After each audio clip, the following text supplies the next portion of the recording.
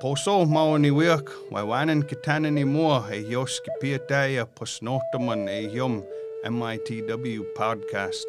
A yospis piataya posnapi notaman and e hisikimaka e yoso matnamin e hakihi.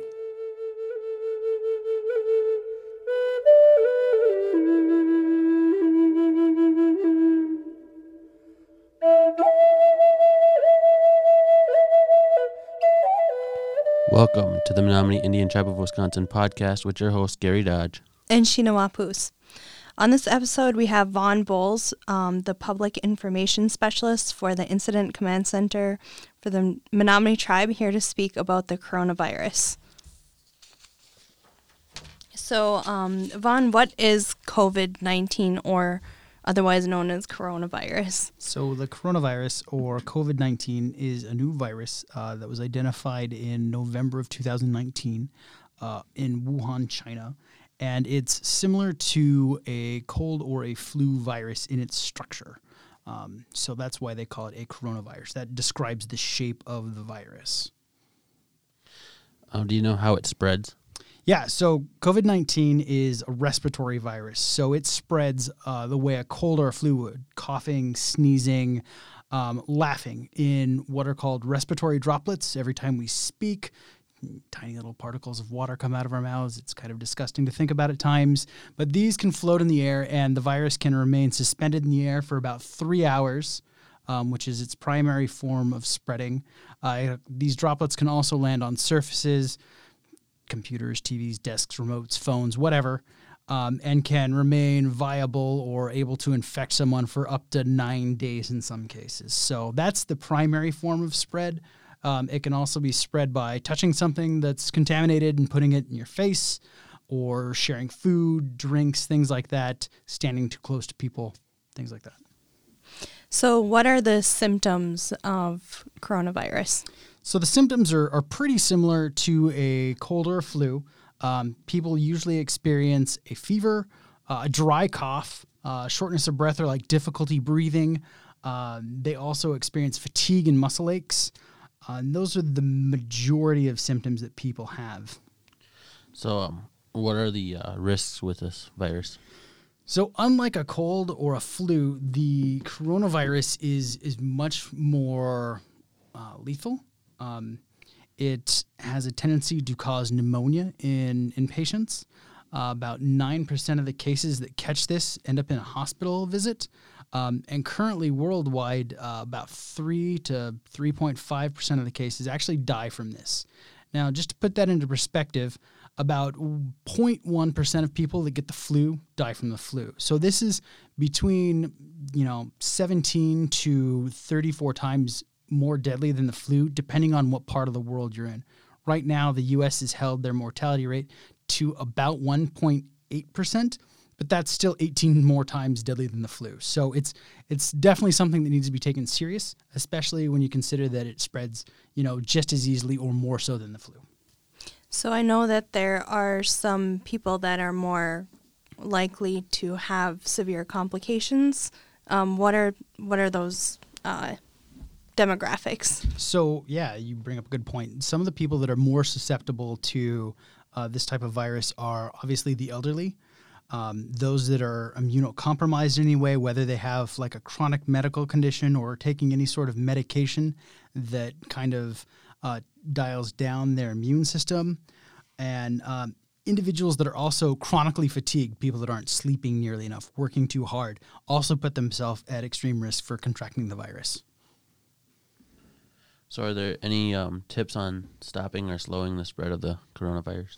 Yeah, and you'd treat it a lot like you would for the flu or the cold. You'd want to stay at least 6 feet away, preferably 8 feet away from people when you're within an enclosed room or in a social situation.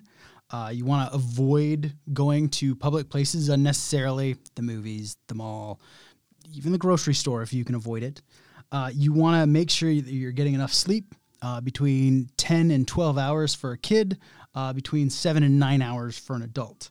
A lot of people don't get that, and so it's one of the reasons that people catch the virus on a very frequent basis. Another thing to consider is making sure you're getting a lot of vitamins in your diet, making sure you're not touching your face or brushing against it. Also, if you're coughing or sneezing, cough and sneeze into your elbow or into your sleeve. If that's not available, cough into a tissue and throw it away.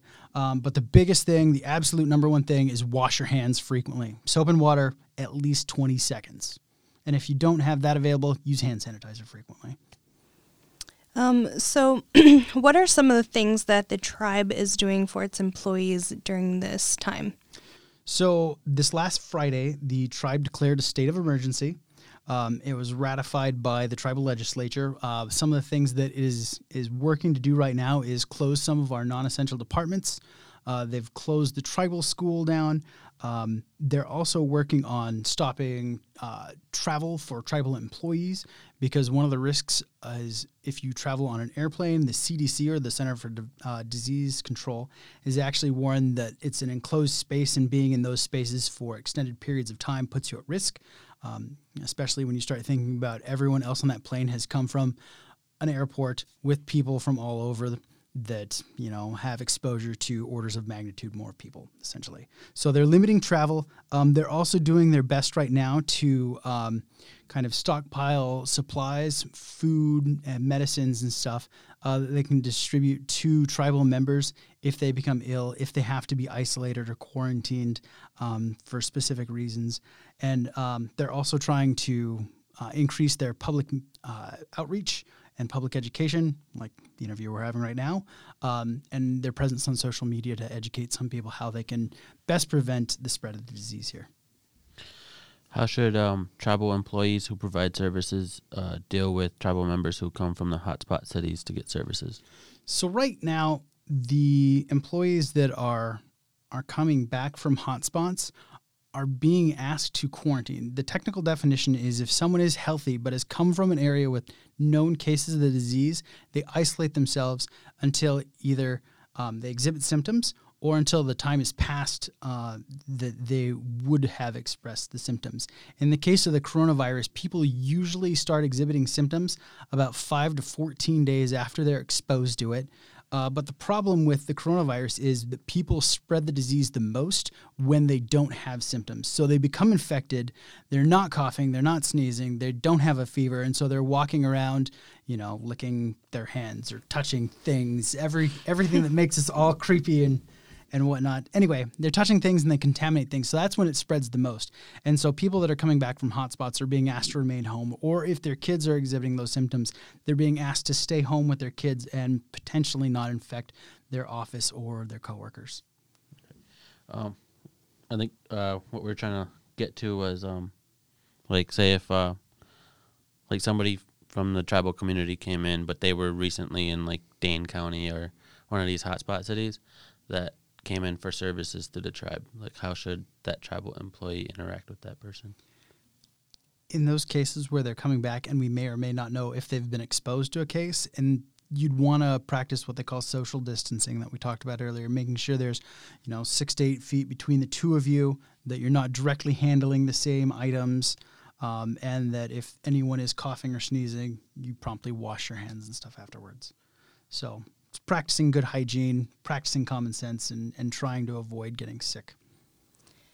So what are some other basic tips for the tribal community at large, not just employees, but the community? The community at large, the first thing I'd say is don't panic, because panic causes all kinds of bad situations, fights in stores over toilet paper, things like that. On the flip side of that, they also recommend, the CDC also recommends stocking up on supplies and stuff in case you are stuck at home for any reason. Have 14 days of food and water on hand in case you need it. Any sort of medications that you may need, whether those are prescribed or non-prescribed. To help with this effort, the tribal clinic is actually extending the amount of time that people can get their prescription medications. They're also changing the operations of the clinic, so people that do have to come to the clinic are exposed as minimally as possible to other individuals in that area. And I would also really recommend trying to stay as informed as possible about the situation because the virus is new. The information is changing about it every single day. And so I would also recommend the general public to stay as informed as possible, whether it's through local news or national news. Okay, so some questions from the community. In the case of a coworker being sick, what are the criteria for them to call in or be sent home? So as part of the emergency response that the tribal legislature enacted, any individual that is sick or has a family member that is sick is supposed to work from home if possible. They should notify their department head, their employer about the situation, but the requirement for a doctor's note has actually been laxed. It's been put on hold for now. And so you should call and notify your provider that you're experiencing symptoms. If you feel you need to come in, they will notify you of that. But contact your employer, let them know how you're feeling or how your family member is feeling. Let them know the situation, and they will work with you as best as possible to make sure you can work remotely from home and minimize contact with others. Our second question from the community that was submitted is, who is responsible to monitor employees reporting to work sick if the supervisor refuses and allows them to remain at work? Okay, so supervisors, we've asked that all supervisors and department heads be really flexible with this situation. They should be letting their employees work from home when and if possible. The tribal administration and the tribal legislature and incident command are actually monitoring those cases where we have people out, and so we're trying to track our employees that aren't able to come in. And so we're also still setting up that command structure and that tracking. So that's kind of an evolving situation on our end. Okay, another one would be for community members who work off the reservation, what can they do to make sure their health is protected? So they can practice those things of hand washing, social distancing, making sure they're resting enough, staying home and out of public areas and stuff as much as possible. That's the best thing that they can do to protect themselves while they're off the reservation. The next question was, what will be done for parents of children that do not have time to take off work and can't afford to go without pay? So part of the declaration of emergency is the legislature and the administration, they understand people and the financial situation here. And so individuals that have to stay home because of illness or taking care of family members currently will continue to be paid.